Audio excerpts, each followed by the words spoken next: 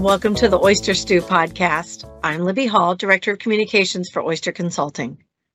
Trade desks can drive revenue growth and profitability. They can differentiate products and services, or they can simply be a fundamental need for advisor and investment services. In today's podcast, Oyster Capital Markets experts share their industry experience around starting and managing a successful trade desk. Let's get started. Thank you, Libby. I'm Bob Mooney, General Counsel at Oyster Consulting. I'm pleased to be joined today by Frank Childress and Jeff Gearhart. On today's podcast, we'll be talking about creating and maintaining a successful trading desk. Frank, let me start with you. Before we get into the specific components involved in creating and maintaining a trading desk, can you describe what you would consider to be the characteristics of a successful trading desk?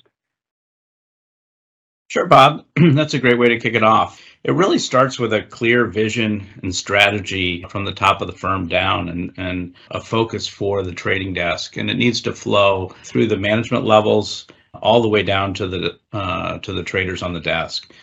Clearly, there are some givens as you think about trading desk and depending on what the nature of the firm is, but obviously the asset class of the desk, whether it's fixed income or equities, is going to be determined.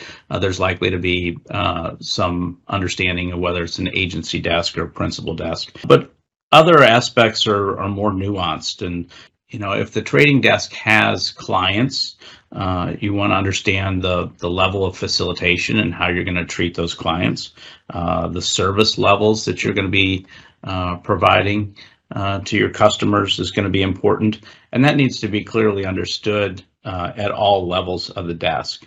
The vision of the desk needs to be established and maintained by the leadership of the firm, and completely transparent to everybody on the desk. And it's not just when the desk is initiated or when they start the desk. We've seen certainly situations where you see leadership changes in a firm or in a trading desk, and there may be changes that people want to make. So that vision, the focus of the desk needs to be reviewed and updated regularly. So new people on the desk and perhaps new leadership on the desk is fully clear with what the purpose of the trading desk is for. I agree with those comments that Frank just made. I think setting up the desk can almost be the easy part because everybody's alert and aware and you have the strategy you're trying to execute. The ongoing maintenance is the hard part of a successful desk. Frank mentioned turnover in senior management. From my own personal experience, if the desk deviates, for example, it's a client-centric desk to facilitate client flow, but the traders start to take larger positions or not positioning what's needed for client distribution, it can lead to problems and maybe outsized risk. So that becomes a very relevant factor. I also think you have to factor in the appropriate management techniques going forward. I'm thinking of risk-weighted capital type approach.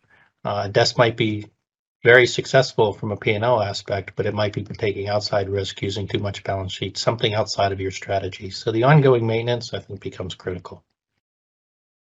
One of the things that Jeff alluded to is exactly what I was thinking about is traders by their nature tend to push the envelope a little bit. So it's incumbent upon the management team to not only be clear in what their goals and objectives are, but to also have the proper surveillance systems in place to make sure that traders are doing what's intended by the firm. Jeff, you mentioned the role of the desk needs to be closely aligned with the strategy of the firm. How do you ensure this happens? Fair question. And I was talking earlier about ongoing management, but one tool we used effectively was really a trader mandate. This might have originated out of a regulatory requirement, but the mandate not only lays out the limits, but it defines the role of the desk, the purpose of the desk.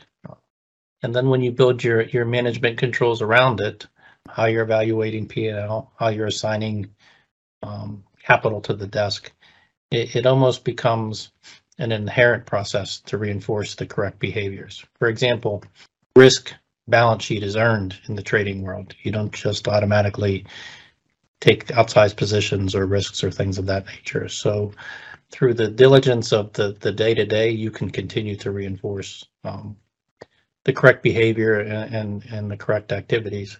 I was involved with client-centric desks, so we wanted high volume, high velocity of turnover. We wanted positions that we could distribute to our clients, an institutional client base, and we wanted our traders giving our clients good pricing. Through managing that process, it almost reinforces it. Now, some of the things that went wrong was when a trader would end up with 500 line items of aged positions. So you have an age control report, you can quickly identify when things are going wrong.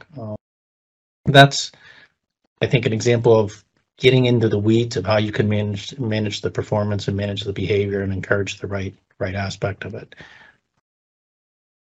Frank, I don't know if you have any perspective from that. Yeah, I'd just add that as I mentioned before, traders sometimes will push the boundaries, and it's just incumbent upon the management level to stay in close contact and to make sure that they understand what their mandates are and to continually review those.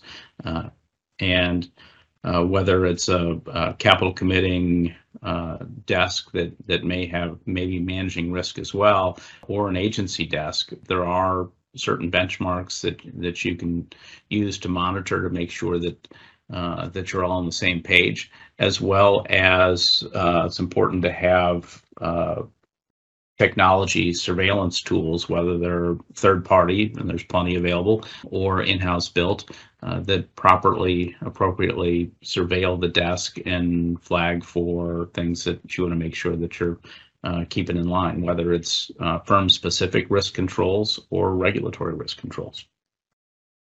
Frank, I think those are good points. You said something that caught my interest. Traders like to push the limits. And I've had traders say to me, if you're not maxing out your limits, then you're not doing a good job.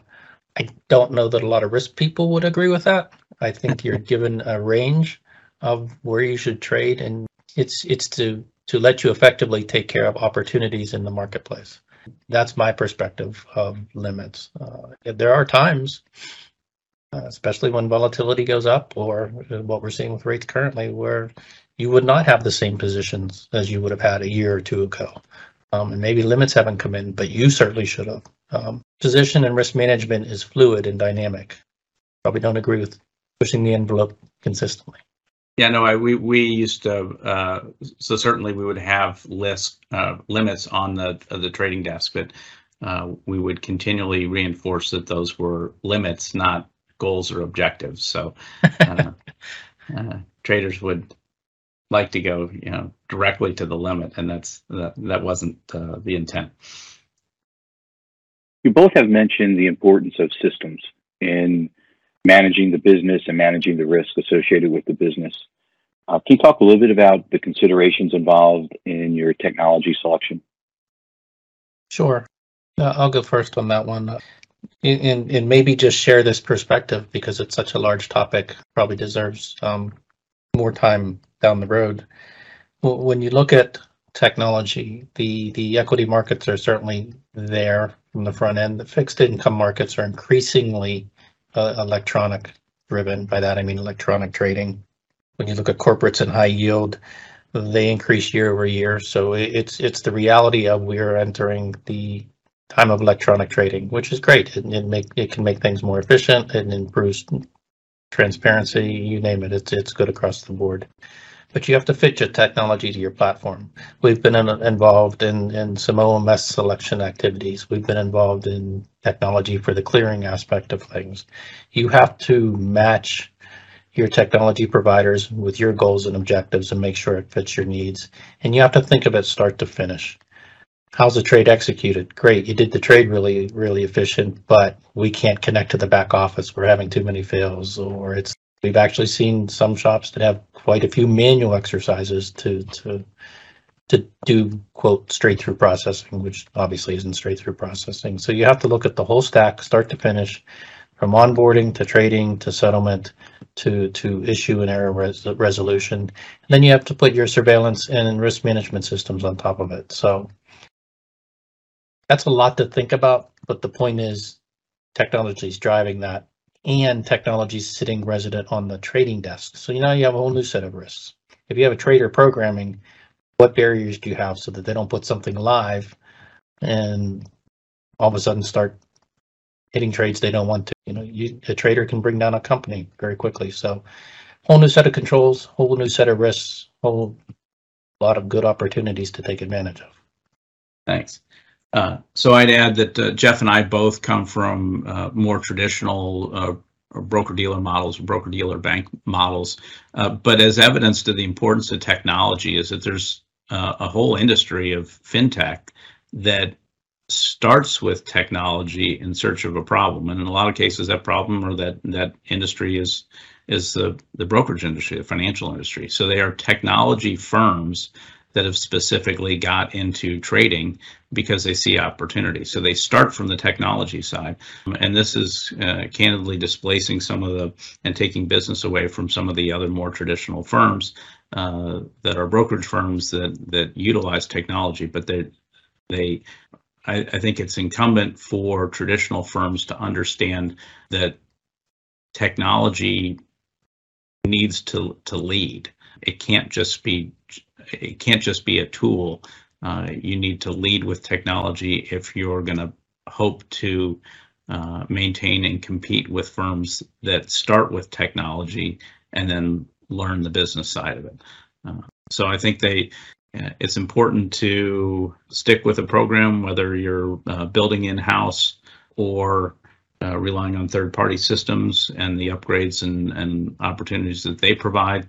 If you're building in-house, you better have a long-range plan of a very strong systems background that can continually provide support and make trading a significant priority for the firm. Thanks, Frank and Jeff. That's all we have time for today. If you'd like to learn more about how Oyster can help your firm with establishing and maintaining an effective trading desk and the technology considerations that go along with it, we can help with that. You can learn more about myself, Bob Mooney, Jeff Gearhart, Frank Childress by visiting our website at oysterllc.com.